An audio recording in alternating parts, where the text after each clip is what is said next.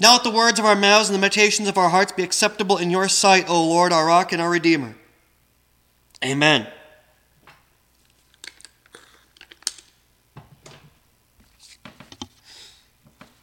Our scripture readings for today come from the New Revised Standard Version Bible, and we begin today with the prophet Isaiah, chapter 35, verses 1 through 10.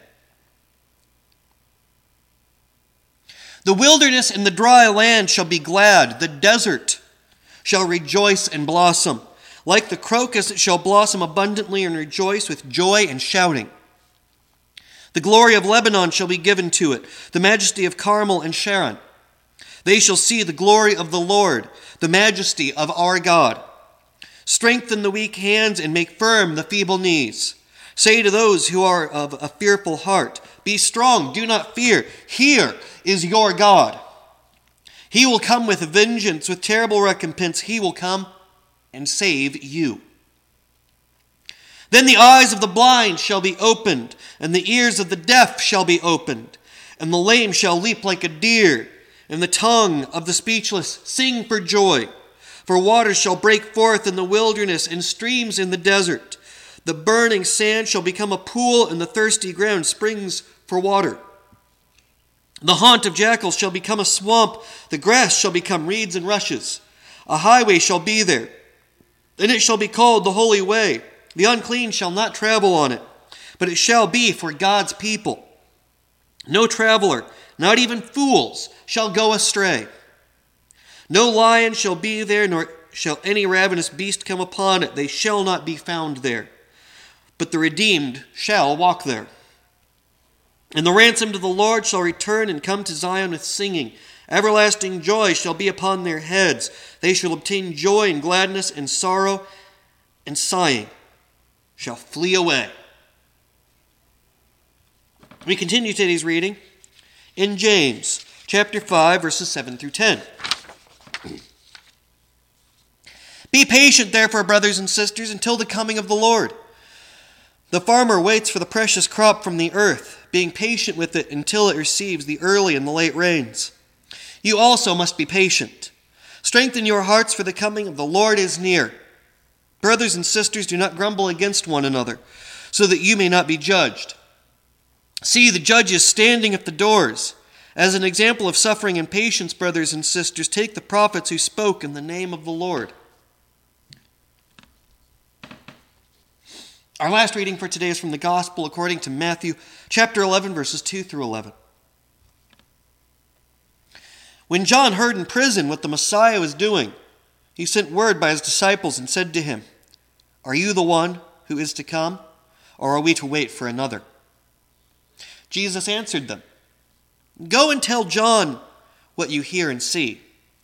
The blind receive their sight, the lame walk, those with the skin disease are cleansed.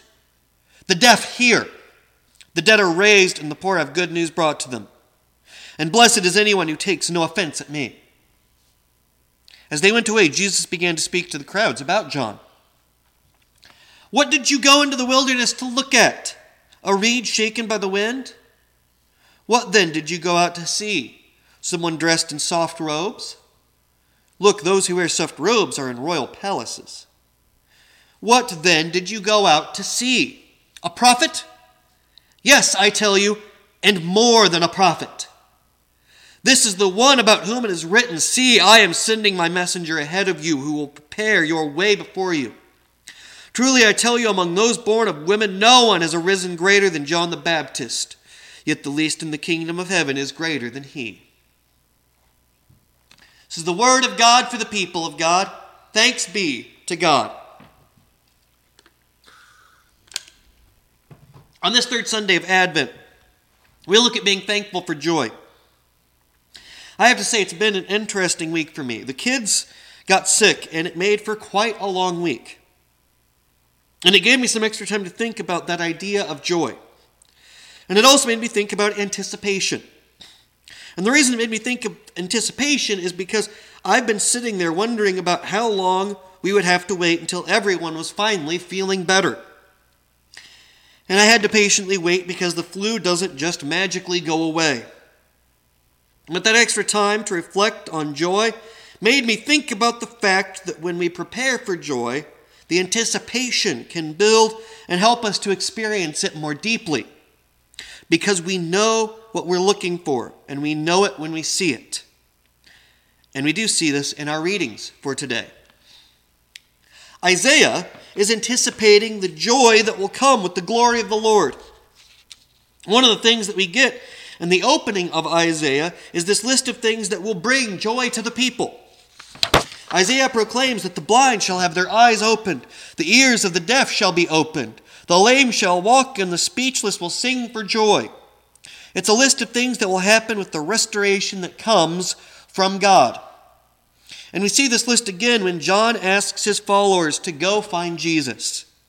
They ask if he is the one who is to come, or if John still has to wait. Jesus responds with a list of things that are being done. The blind are given sight, the lame walk, skin diseases are cleansed, the deaf hear, the dead are raised, and the poor have good news brought to them. Jesus is listing those things we just heard in Isaiah. Jesus is saying to John that if he recognizes what is being done, he'll know who he is. That he is the one who will bring that everlasting joy. When John's messengers leave, Jesus talks about John. That he was a prophet, more than a prophet even. John was the messenger sent to prepare a way. The one crying out in the wilderness, calling to make straight the highway of God. We hear again about the highway from Isaiah. That the highway God makes will be called the Holy Way, and it will be for God's people.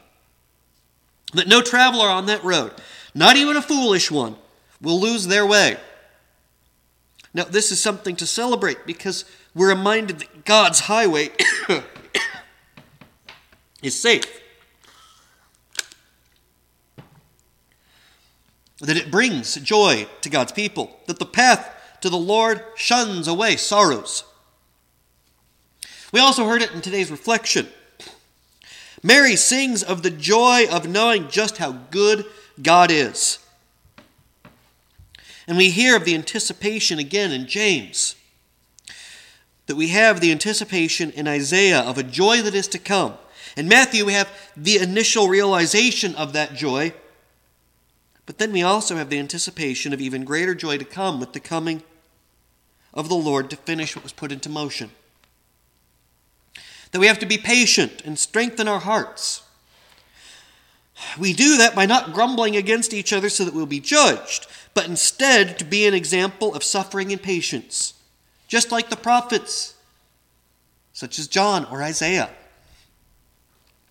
John, the voice of one crying out in the wilderness. The voice of one who was thrown into prison, one who died there. One who proclaimed that people should prepare because Christ is coming. Throughout this, there's this idea that there is joy to be had and joy to be anticipated. And I think that's something that we do have to think about to prepare our hearts during Advent. It's not just about experiencing joy, but preparing ourselves for joy and understanding why we have that joy. And part of that for me is thinking about who Christ is to me and why he brings joy to my heart. We can answer that in so many ways, and I think part of that is because each of us is going to have our own answer. Each of us is going to have our own song that we sing. Mary's song was her own because she sang about the joy that God brought to her.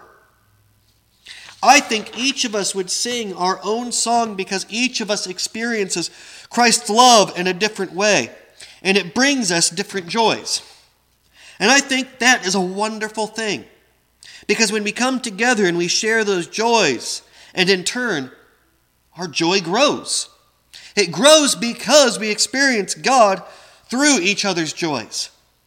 We understand God better because of how we see him bring joy to others. And we can experience that joy together and be thankful for that joy. I'm thankful for the joy that is to come because it also gives us something to hope for. And the anticipation of that joy can bring us peace. Because even in the darkest of times we find a light because we know that there is joy to come. We prepare for the joy and we celebrate the joy. And I think there's something truly wonderful about that.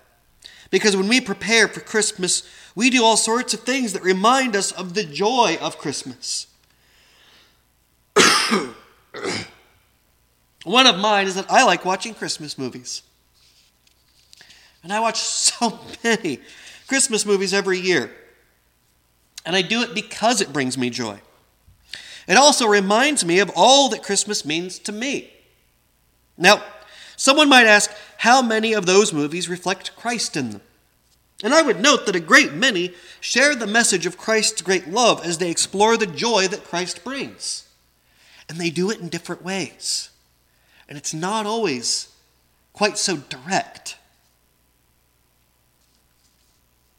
I love seeing the different ways that people can be kind to each other. The ways they can give hope to each other because of the hope they have in God. The way that people can work together for a brighter tomorrow. I love all of them. And each one helps me to prepare my heart for Christmas. Maybe it's that I watched The Bishop's Wife and am reminded that it's important to make time for the people we care about and to bring good news to the poor. Maybe I watch Miracle on 34th Street and I remember the way that we are called to be generous and to stand up for those in need and seek justice.